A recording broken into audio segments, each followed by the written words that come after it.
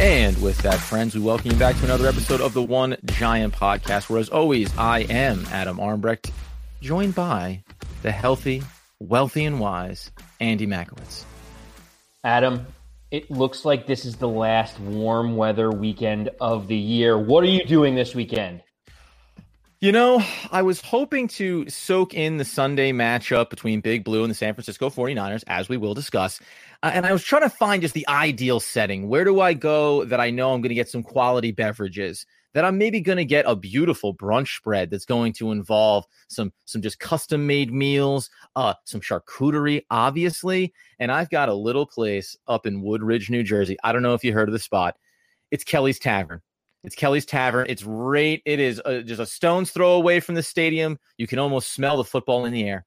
You know, it's great that the name of the tavern is my wife's name, yet I'm the one that's going to be preparing all the food and cooking everything here. So she gets all the accolades and all the credit. And you know what? If I get to watch the game and sit on the couch and have a cocktail, she can have as much credit as she wants. Let's be fair here. I've run afoul of the missus.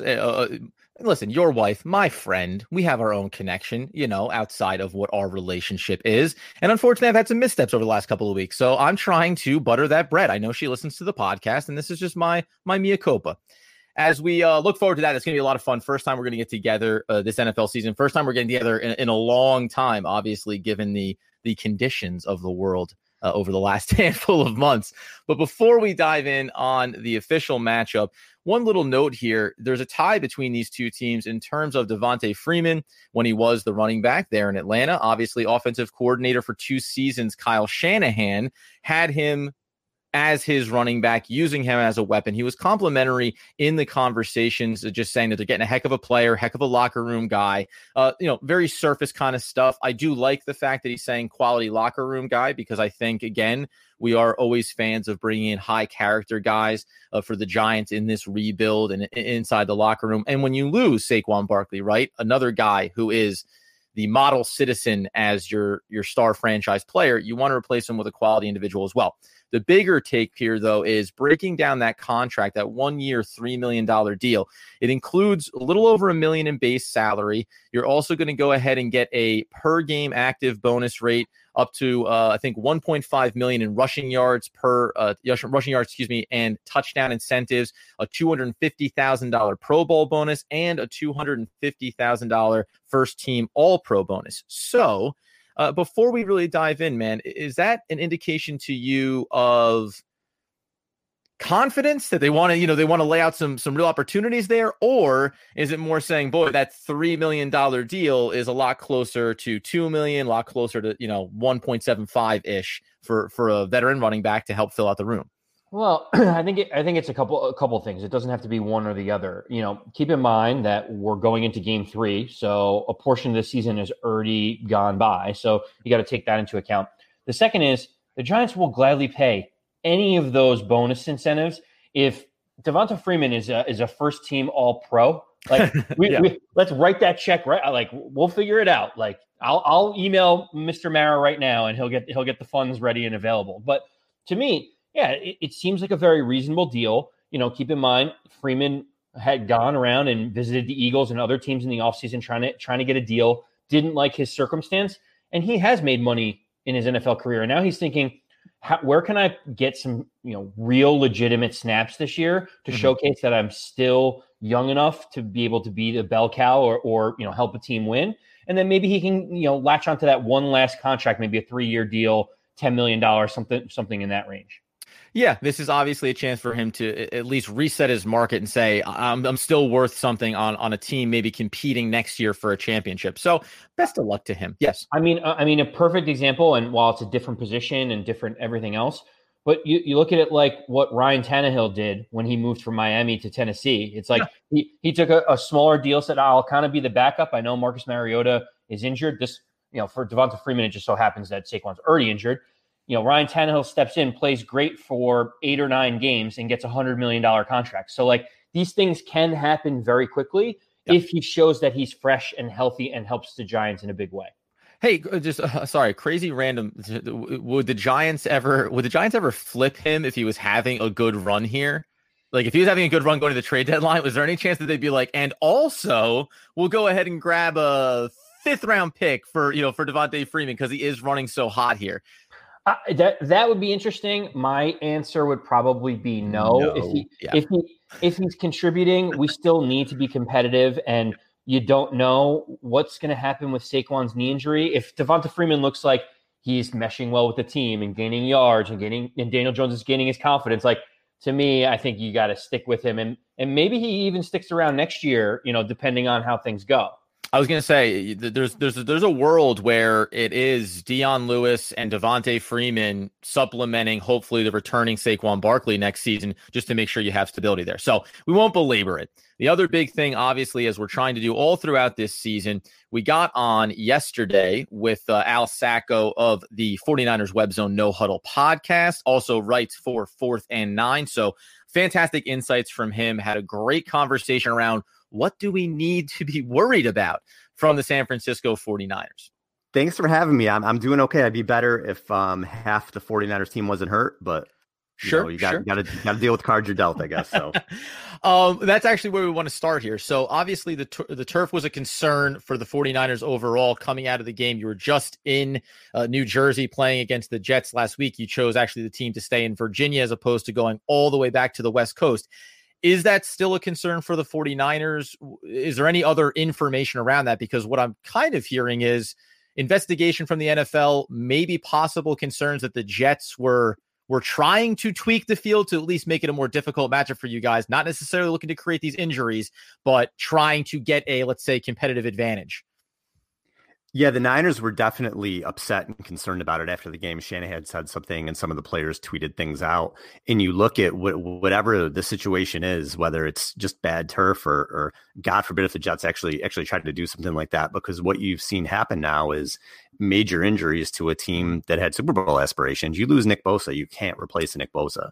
It just can't happen. Solomon Thomas is a good role player on that defensive line. Raheem Mostert, who's been their best offensive player now for a decent period of time, he's out for a few games at least here, you would think.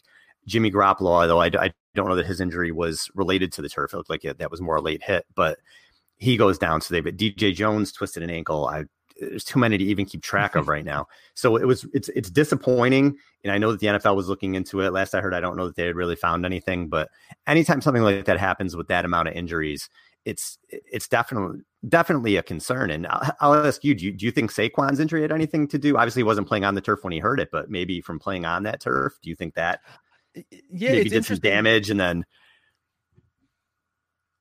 it's interesting, right? Because so around the NFL in general, right, a lot of injuries have come up early in the season, and you point to some things like, well, the lack of maybe a traditional training camp, no preseason games, getting everyone to game shape, that kind of stuff. But then these big injuries are not, ACL injuries are not related to a lack of preparation or being able to get game ready. I don't think so. I mean, you didn't hear anything from the Giants side of things in terms of practicing on that field and going into game day, which is what made it kind of interesting, this idea of the Jets preparing that field for that matchup and maybe saying, as we know, sometimes you leave it a little bit longer, you get it a little bit looser, you over wet the turf, and then your team is able to make the adjustments from cleats or spikes and that kind of stuff. So there hadn't been any concerns on the Giants side of it, which is maybe what brings the biggest alarm bell of, were the Jets really trying to impact the turf, even to a point of let's just slow down all the weapons for San Francisco offensively or make it harder to get to Sam Darnold there from the defensive side of things? So I would hope not. We hadn't heard anything from it. I certainly hope that it's not that Saquon Barkley's injury was at all related to the wear and tear that was going on from being on that field. So it'll be interesting to see if the NFL ultimately turns anything up in that regard. And just from a baseline standpoint, as we've always said, when you see guys go down, an example of a Bosa as well, just like Saquon Barkley, you just feel terrible for the player because now it's just lost season, lost reps, and you hope that these guys come back as healthy as they were prior, but especially with those types of ACL injuries, there's no guarantee with that. And that becomes a really long road back for any player before you know who they are going to be going forward in their career. And it's bad for the NFL, too, when you're losing guys like Saquon and Christian McCaffrey's out and Bosa. It's just terrible for the league to lose these young stars, especially in a season like this. It's been brutal early on. Not to mention, if it's anyone's concern around fantasy, I tell you what, when you're a homer like me and you go for Saquon Barkley because you want him, the second that he goes down, you just go, well, there's no real replacing that, I guess, and you just start to do that scramble. But that's certainly the footnote in regards to that. When you get into this injury now list for the 49ers, is there one? Obviously, Bosa's the big name. Garoppolo, right now there's questionables at least there. They mentioned Kittle's being, maybe they're going to hold him out to not risk him. Where do you look at as far as Garoppolo, Kittle's? I believe you have Mostert, who's doubtful, but then you get Greenlaw, who's a questionable as well. Are there any indications about which way the team is leaning right now before you come into this game? Well, Mullins is definitely going to get the start, it looks like. Mostert's going to be out, like you said. Greenlaw, we'll see on it. And with Jimmy, they're going to be careful. It's a minor high ankle sprain, I guess as minor as a high ankle sprain can be. So there was some talk that maybe could he go this week, but it's safe for them just to go with Mullins, and you got to let Jimmy get healthy there. So we'll see. I don't think this early in the season that they'll rush anybody. Mm-hmm. They certainly have a deep team, especially the two top running backs are out, but there's enough there with Jeff Wilson and Jerick McKinnon to get it done. I think they're going to be as careful as they can be this week, and then we'll see from there. But they're not going to risk a player like George Kittle with the concerns they had on the turf with his leg. They'll definitely hold him out this week and then get him back on the field next week. Now, when you talk about Kittle and you talk about this wide receiver core, where do you look there as far as, Emmanuel Sanders is there last year. You have some young guys. You're still waiting for Debo to come back, placed on that few week IR stint with his injury concerns as well. Is there still enough there? And obviously you don't want to risk Kittle, but should the 49ers feel comfortable enough with what they're going to put out there from a receiving perspective? Well, they shouldn't yet. There's a lot of question marks there, a lot of injuries. Jalen Hurd goes out for the year, Debo, and we haven't seen Trent Taylor step up yet. He didn't play all last year, so he may need some time. Ayuk is a rookie, not fair to really expect much out of him. Dante Pettis, it's been a disappearance. He hasn't done anything now in over a year. Mohamed Sanu, we'll see if he gets any reps coming in new. And the guy that you really look to there is Kendrick Bourne, and he's been a good role player for them, but certainly not a number one receiver. But he's a guy who can get you 4 catches, 60 yards in that range. What I think you'll see again is the Niners throw a lot to the running backs and the tight ends, like we saw last game. Jordan Reed be a big part of the game plan again. They'll get McKinnon going out of the backfield. That's going to be most of it. And of course, ideally too, if they can run the ball, which is what they want to do first and foremost. If they can get their running game going and then just rely on Mullins to kind of manage the game for them. Mullins did a good job overall in 2018 when he came in for them.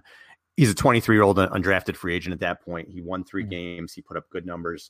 So certainly another year in that system. You're hopeful for him. He did look a little rusty last week, but we'll see how he comes out with a full week of practice. But listen, that offense, a lot of it looks like the second half of a preseason game right now. It's a little bit scary. So you got to hope Shanahan can do his thing and they can put something together. And confidence then in Mullins, though, he's obviously been with the team. So there's at least confidence from that standpoint of he can manage the game script that Shanahan puts out there for him. Oh, absolutely. And if you look at it in 2019 or 2018, and again, I can't stress enough, he was 23 years old, thrown into a situation, undrafted free agent. And if you look at those 8 starts, he did throw 10 interceptions, but he actually only threw 8 interceptable passes on 274 attempts. That's a 2.9% interceptable rate, which was good for 6th best in the league. He also had the 5th best yards per attempt that year, 8.3. The 5th best bad throw percentage, 13.2%. He was first in actually yak yards, so yards after completion in 6.9. And in Shanahan's offense, that's what it's built for. You want to throw to these guys and keep them running in space. So if he's able to do that, he'll be okay. And that's the thing with Mullins. He's not a Russell Wilson guy who's going to put the game on his back, but I think that he can run Shanahan's offense, and that's very important. So if he can take what's there, not make mistakes, and they can run the ball at all, which you would think they should be able to, they'll be okay on offense. Well, and it's always easier. And it's hard to say this from a Giants perspective. We haven't had the big success or stability or quality teams out there on the field the last couple of years, but it's always easier to maybe steal a game or manage your way through a game or two throughout a season when you're dealing with not usually this many injuries, but when you feel like this is a well-run organization. This is a well-run team under Shanahan. So you can plug in a guy like Mullins and say, we know what your baseline is. We know how to work with you and mitigate some of the risk or some of the potential concerns around mistakes that he could make. And that's just objectively, it's hard for Giants fans right now. this is why it's so difficult to lose a player like Saquon on our side of things, because we're not a stable team. We're not the best. We're hoping under Joe Judge we can be a better run team, but the better teams in the league, they find ways to win games. They find ways to replace players. The teams that struggle are the ones that have a really hard time getting the receiving yards when you lose your number one, finding a way to spread that ball around in the backfield. So it feels like that's obviously on San Fran's side of things with their track record that you can say, hey, Mullins, you have some good stat lines there that we can build off of, and we're not going to ask you to go out there and win the game for us necessarily when you still have a solid running attack behind him. If we flip over to the defensive side of things, mentioned slew of injuries there as well for San Francisco. You go back over the first two games of the season, even though you only gave up 104 yards to the Jets last week, averaging 142, Arizona running quarterback with Kyler Murray there. Is run defense with the injuries now that you're dealing with, even though the Giants aren't going to have Saquon Barkley, is that the bigger concern here? Or especially when you look at the Giants matchup, are you looking on the outside? Are you looking at Evan Ingram? Where do you try to identify the first and maybe second things that you want to shut down from a Giants offensive perspective? Well, I guess I'll answer that in terms of what the Niners want to do on defense, because I say that if the Niners can do what they want to do, which is rush the passer, they're built on that front four, which right now is it doesn't live without Ford, without Bosa, without Buckner, who's obviously not with the team anymore. It's you wonder if they're going to be able to do what they want to do, but they have so much success against front one right now for them. Yeah, really. Yeah. It's a little scary, but that's what they want to do. They want to rush the passer. So if you get a quarterback who's not super mobile, the Niners can do what they want to do on defense. And honestly, it doesn't matter. But when you get a guy like Kyler Murray or Russell Wilson, who can not just run around and wreak havoc, that's when they tend to have issues. So if they can get Jones to kind of stay in the pocket and get some kind of pressure, and you're talking to Eric Armstead, I guess he's going to have to earn his paycheck. Kerry Hyder's been good for them. He's been a good pickup, and he's been good. But you're going to have to get guys like Contavious Street, and they picked up Ziggy Ansah, and Deion Jordan's coming off the practice squad. You're going to hope you can catch lightning in a bottle with those guys and get some pressure. And it'll certainly help, even with Richard Sherman out. Shepard's not going to play for you guys, and obviously you said without Barkley. So without some of those weapons for the Giants, I think it balances out. Ingram's a concern, but look, then if the Niners, if it's in the slot, they have Quan Williams, who's one of the better slot corners in the league. Their linebackers can run. So the Niners, the whole thing is going to be if they can get to Jones. If they can do that, they can disrupt him. I think they're going to be okay. If he's got all day back there, and we'll see, any quarterback can kind of pick you apart. But have to see if the Kerry Hyders can still show up, if Armstead can continue to kind of carry that line, and if the Niners can do what they want to do on offense, or on defense, I should say. Does Devontae Freeman, does that enter the radar for the 49ers at all? Because even from a Giants side of things, obviously we need to bring somebody in. We know that he has been talented and has had success back with the Atlanta Falcons, but running backs tend to fall off a cliff. His yards per carry were down in his last season in and around 3.5 yards. Does that really pop up on the radar for the 49ers defense coming into this week relative to saying, well, we'll be preparing for Dion Lewis and a dose of Wayne Gallman, and now you throw Freeman in there? Does that move the needle at all for them? Because even internally, I don't know if it moves the needle from a Giants fan perspective. It's great to have another body, but I don't think he's a game changer in terms of impact and dictating any type of difference to the defense. And certainly he's coming off the couch pretty much too, right? So it's not something where he's going to come in and you got to worry about him getting 10, 15 touches. They'll probably work him in slowly. But again, like you said, running backs tend to fall off a cliff. And he's a name, he's definitely a name for sure, but he's probably not the same guy that we saw 2-3 years ago. So I don't think so with them. And I would think that it will be a timeshare coming at San Francisco in terms of the running back situation. But Niners, they still have DJ Jones in the middle there. I still think they can stop the run. It's just going to be an issue of, again, to me, if they can rush the passer, if that pass rush is there, because the secondary without Sherman, Witherspoon's been up and down. He could have a good game, but he tends to get beat. Mosley's been fairly solid, but that's been with Sherman on the other side. And obviously Quan Williams is really good. So a lot of what they've done success-wise is based on that pass rush. So that's going to be the key more so than the run game. Yeah, and like you say, I think timeshare is the best thing that we're hoping for coming into it. And hey, listen, maybe that creates a wrinkle for the 49ers defense. Maybe they don't know which way it's going to come from. This is the state that the Giants fan base is in right now, optimistically hoping that a guy off the couch can be an impact player for us coming in here in week 3, just signed on Wednesday. So they're talking about trying to get him some reps. It'll be interesting to see which way they go when it finally gets to game day. The other thing here is, for me, just purely from a 49ers perspective, you look at that division, obviously very crowded there. Is this because of the opponent, in spite of the injuries?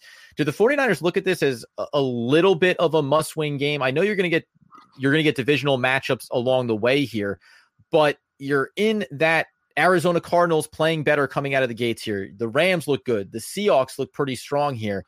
This is a 11 or 12 win to take the division kind of scenario. Mm-hmm. Big picture, how concerned are the 49ers about when you look at the schedule and you just go, listen, we have to check off certain boxes here. We can't get guaranteed victories in the division. If you split those and go 500 on the year, and coming off of that loss to the Cardinals, you get the win against the Jets. Is it basically, hey, we go to New York twice this season, we get 2 wins this season? I think it has to be right now, because you look at the schedules and it's going to get much tougher really after the first 5 or 6 games. In the games that you think, oh, well, they can beat Green Bay, they handle them pretty well. Well, not without Bosa and Ford, because they handle them because of the pass rush. So that's a totally different game. New Orleans, games like that. So they absolutely have to win these games where they should. And you mentioned the division. Arizona's 2-0, and I don't remember who they're playing the next 3 weeks, but there's certainly 3 very winnable games. They could end up 5-0 and just kind of fall into a 10-win season. The Rams look great so far. We'll see if they can keep it up, but they've looked really good the first 2 weeks. And listen, Russell Wilson, other than Patrick Mahomes, is the best quarterback in the league. You can even make the argument that he is the best quarterback in the league. I don't know that anybody's playing better than him right now. And Seattle looks like another team, like you said, 11 and 12 wins. So the Niners have to win these games. They absolutely have to. It'll be easier to get in the playoffs this year, obviously, with the extra spot. But if the Niners have any hope at the division, they have to win against the Jets. They have to win against the Giants. Those have to be W's, or they're going to be in a lot of trouble. Yeah, you mentioned Arizona there. They'll have the Lions, the Panthers, and then the Jets over their next 3 games. So to your point, right, looks like 5 wins should line up there pretty well for them, at least right out of the gate. And the extra playoff spot what makes it interesting about that is it allows for a really crowded division like the NFC West to say, okay, you could be a 10 or even 11 win team that misses the division, misses the first wild card spot, and then you end up still getting in there and creating, really dangerous matchups early in the playoffs. I don't know whether I love or hate the format of bringing in another new team, but what it does mean is you can get much more interesting matchups right at the start of the playoffs, as opposed to saying, hey, this one should be a pretty easy lock. You can have a dangerous team when you come out of the division like that. Yeah, definitely. And there's talent all through that division. And if the Niners can even get somewhat healthy by the end of the season, we know Bosa is not going to be there. We know Thomas isn't going to be there. But if they can get Ford back, maybe they pick somebody up at the trade deadline, who knows, to come in and help. They certainly did it last year with Sanders. But it's going to be out of that division. You could realistically have 4 teams fighting for the playoffs right to the end.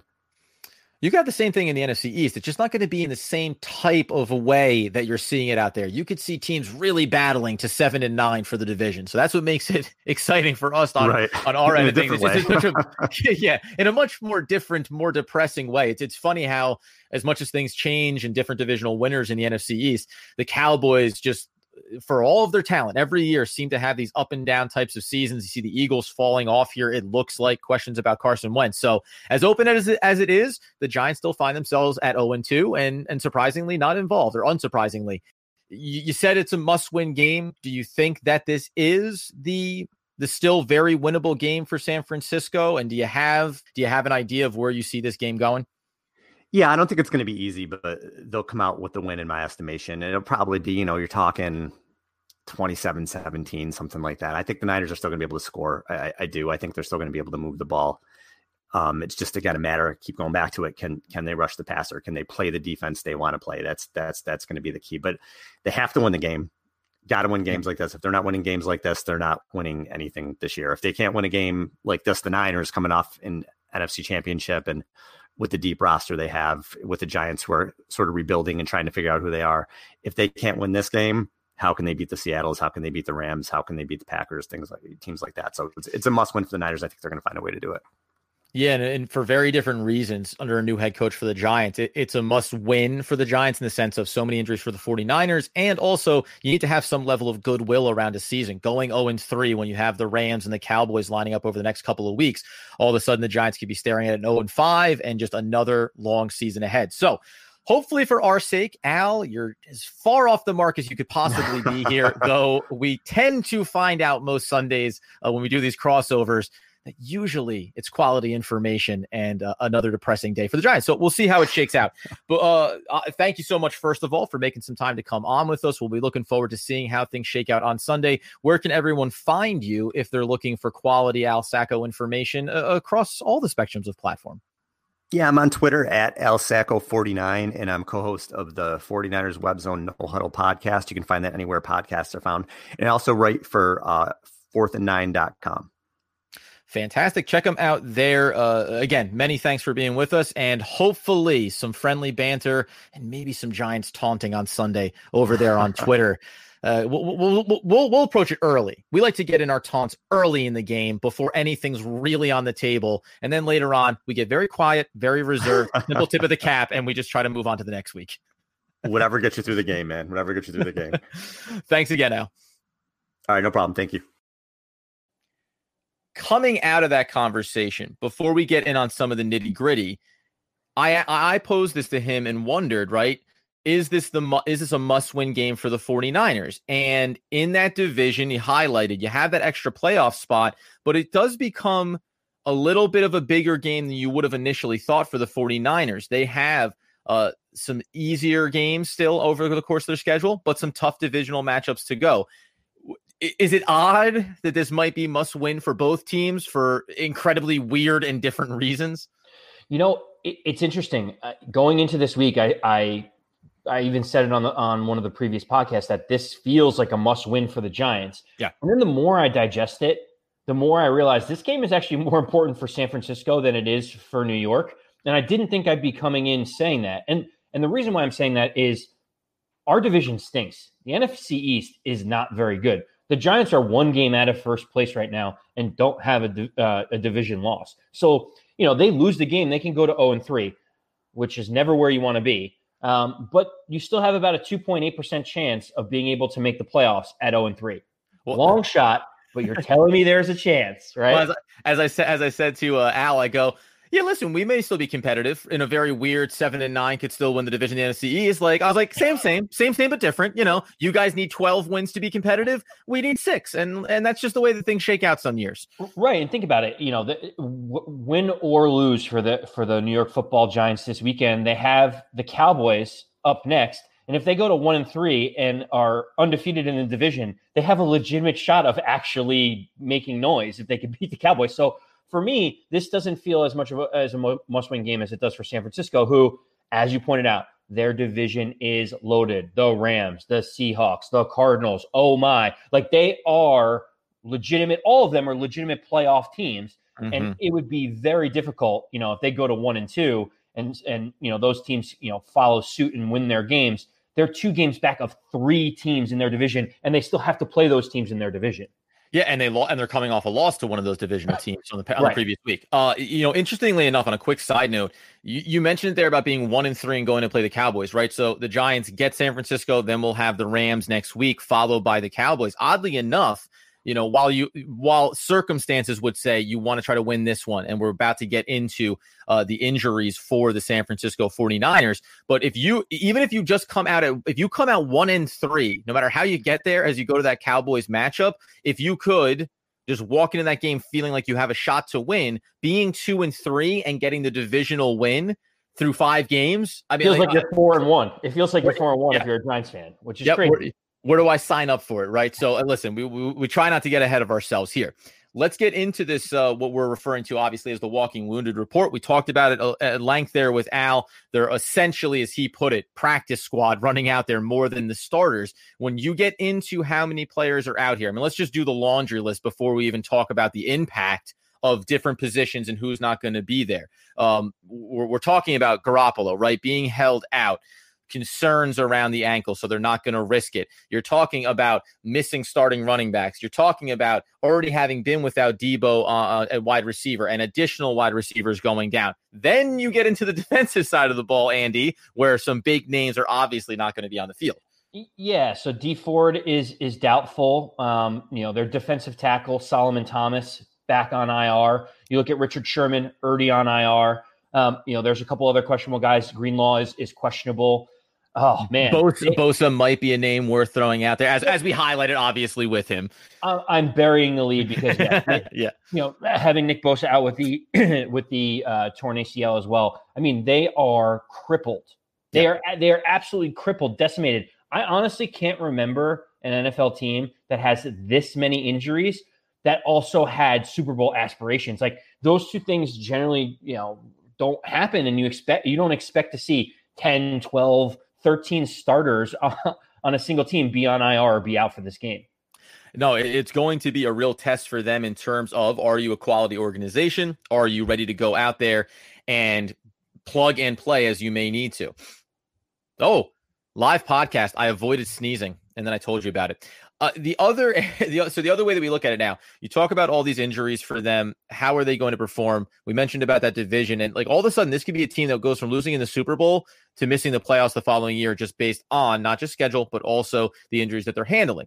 The key position here, we mentioned, of course, Bosa is going to be the big one on the defensive side, but offensively, they're plugging in Mullins.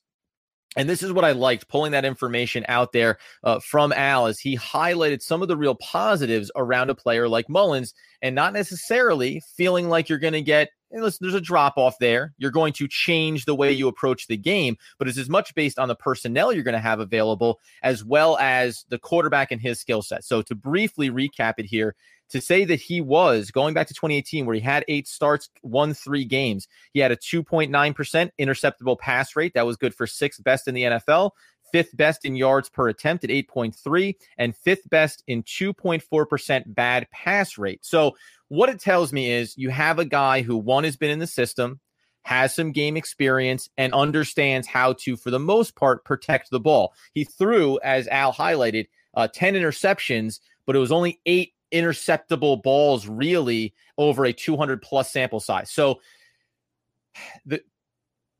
shouldn't we want to take advantage of Mullins being in there? And are we going to take advantage of Mullins being in there? Well, I think Nick Mullins, like you said, has experience. He has started in the past. He played very well, to the point where in 2018, coming off that season, I thought they were going to potentially stick with him as the starter. I thought he was going to be the guy. Yep. And to illustrate how well he played during that 2018 season, put this in perspective, he had a better passer rating than Daniel Jones did last year. So that just, if we're high on Daniel Jones, then we clearly need to, show some respect to the Nick Mullins name, so to speak.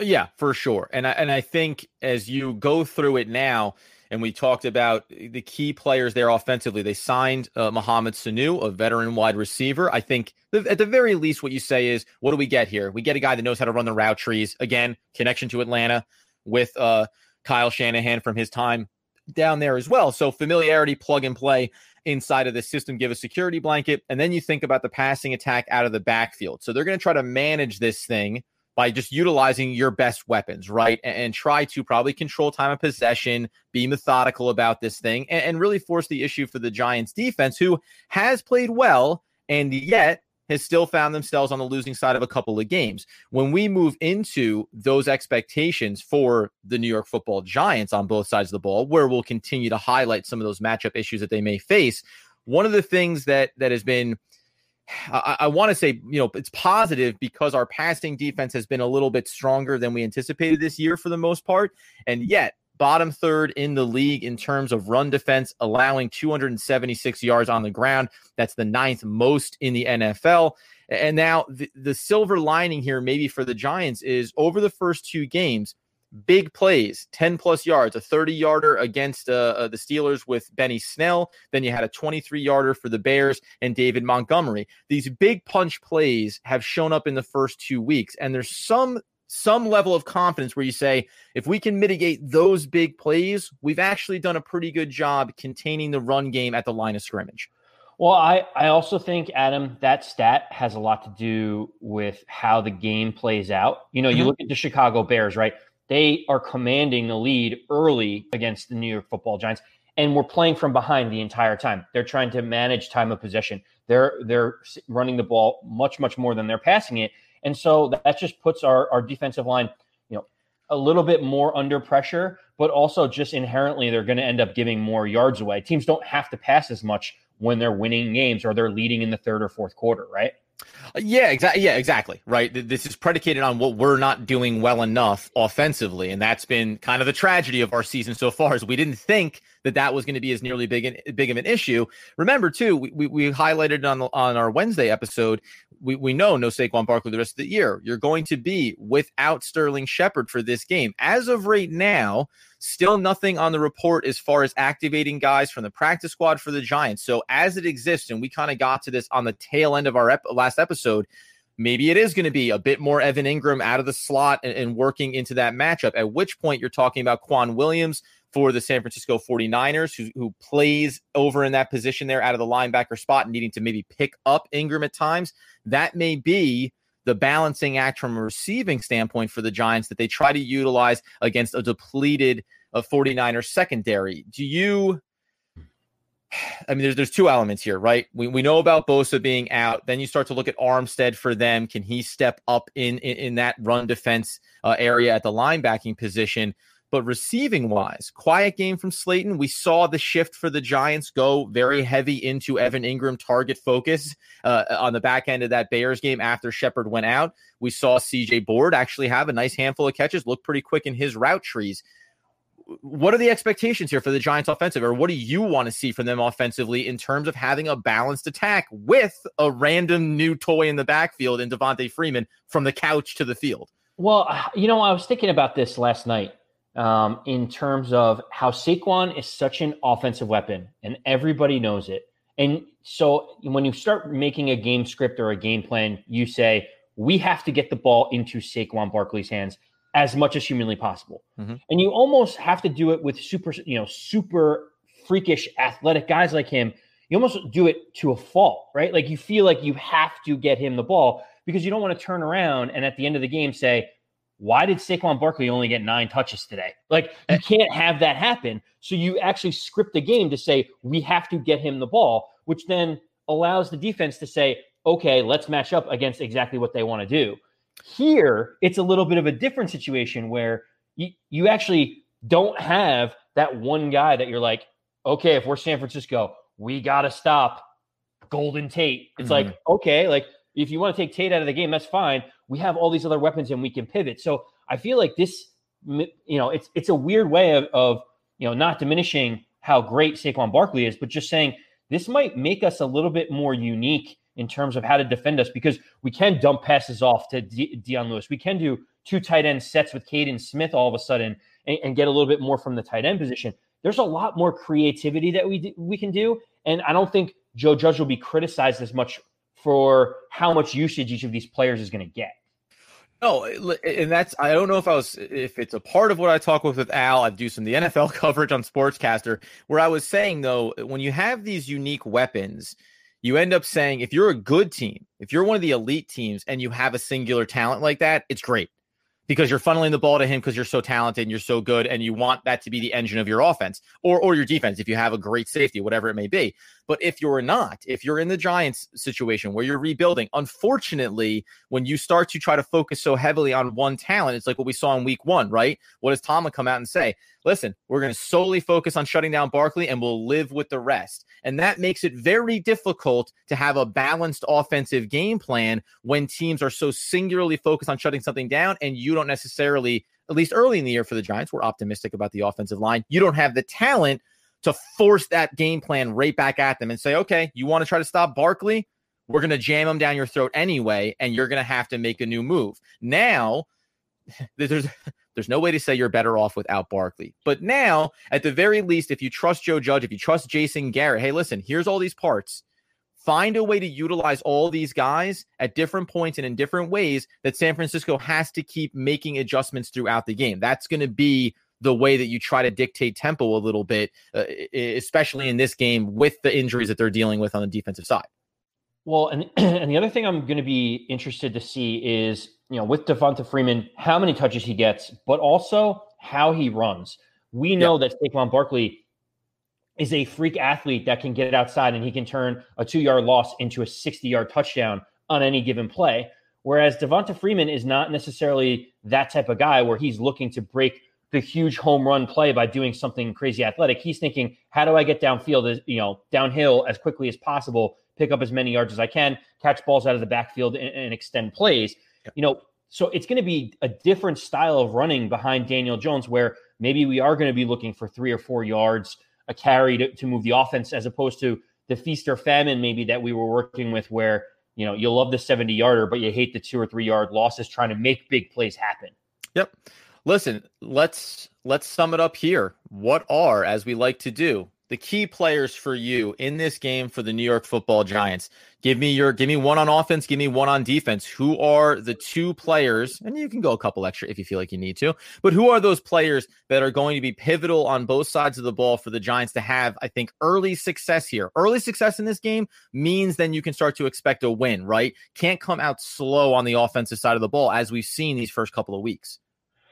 So we'll start on offense. I think it's easy, and it goes without saying that the backfield is going to be an area of interest. Most people are looking at Dion Lewis. A lot of reports are coming out saying that he's going to be the featured back, knowing that Devonta Freeman is getting into things. But I'm actually going to move it over to Golden Tate.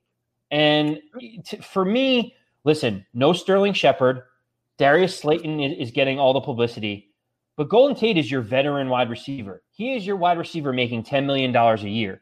He is the guy that needs to come out and be that security blanket for Daniel Jones. If Darius Slayton is going to move down the field and he's going to be the significant vertical threat that he showed to be against the Pittsburgh Steelers, we need someone to be able to step up on the other side. And that could be someone like Evan Ingram. It could be Caden Smith in 12 packages where they have 2 tight ends. But to me, Golden Tate is the guy. He's the veteran leader. He needs to be able to make tough catches and extend plays.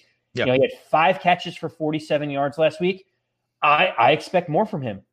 He needs more than 47 yards a game. And so in this one, where we're going to be doing a lot of creativity, I do think we're going to be spreading around the ball. But I'm looking squarely at him to really help out Daniel Jones. Yeah, I'll go sub players here because I think that Tate's a great one, right? You're here, you're the veteran. This is your opportunity to really claim that kind of mantle of saying, this is why you bring in a veteran wide receiver, because he can help you move that ball so easily. You could go Evan Ingram. I think that'd be an easy one as well. You mentioned Darius Slayton. I'm going to go lower level here, and I'll do the two brief sub guys to me. Caden Smith becomes really important. If you're flexing out Evan Ingram into the slot potentially, then Caden Smith is going to be on the field even more. And I think that he can be that chain mover guy on third downs for Daniel Jones. So I'll be keeping an eye on him. And then I'll be honest with you. You mentioned about probably Lewis getting the start here and seeing how Freeman looks. I still, this isn't me overhyping him or trying to put pressure on him to do something. I think Wayne Gallman still becomes a little bit of a key piece here because he still represents the power back for this trio right now. So some short yardage plays, maybe in and around the goal line, because Freeman's coming in just off of a Wednesday signing, only has a couple of days before he gets into game action.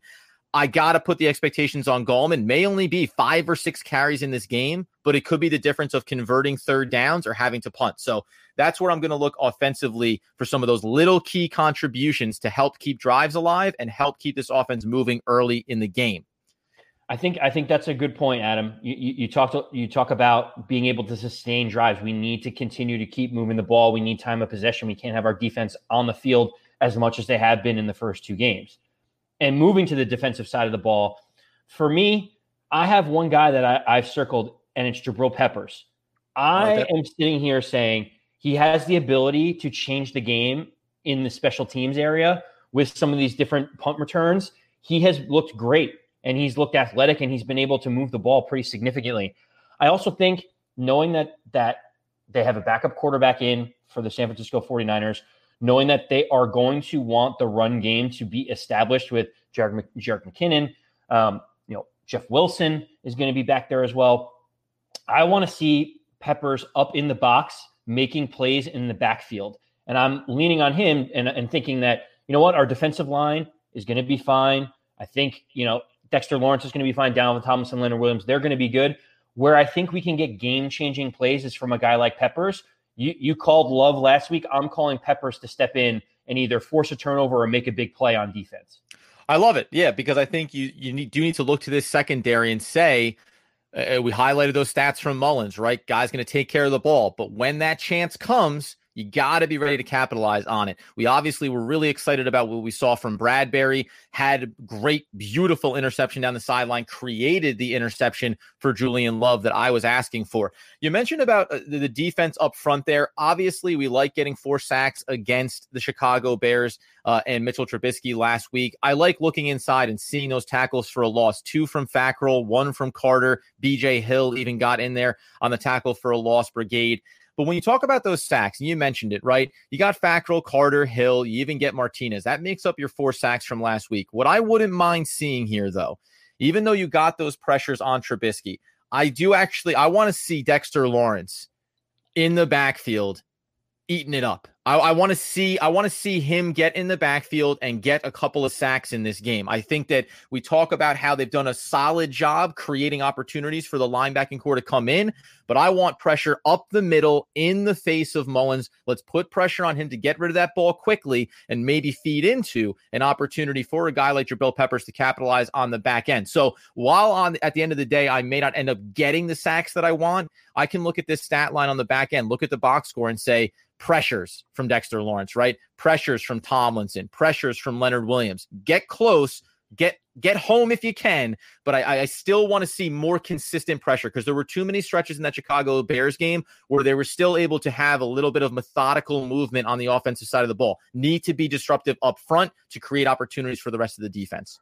Yeah, I mean, my big challenge with looking at Dexter Lawrence or looking at the defensive line to be the catalyst for game-changing plays is that the offensive line is not in bad shape for the 49ers. You have 100%. Trent Williams as the left tackle. He is a stalwart who played so well for the Washington football team for so many years. He is great. It doesn't matter how old he is. He secures the blind side for any quarterback there in San Francisco. Mm-hmm. And you have Mike McGlinchey on the right-hand side at right tackle. Younger guy, was the 9th overall pick in the 2018 draft, but he's showing some promise. I think his PFF grade so far has been around a 61 or 62. So he's been more than serviceable. So if, our edge rushers are going to be going against them, I'm looking for that secondary to come in and try to make plays, blitzing, free shots at the quarterback type of situation.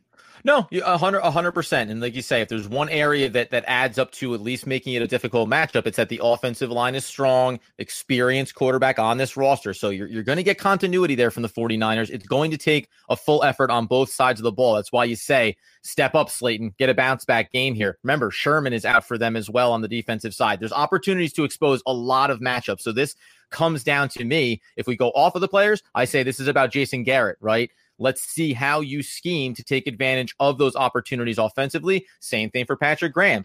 Figure it out. What are you going to do here to expose the weaknesses based on the injuries that we have seen? Obviously, we're going to come back in on Sunday morning, as we always do, and give you our game predictions.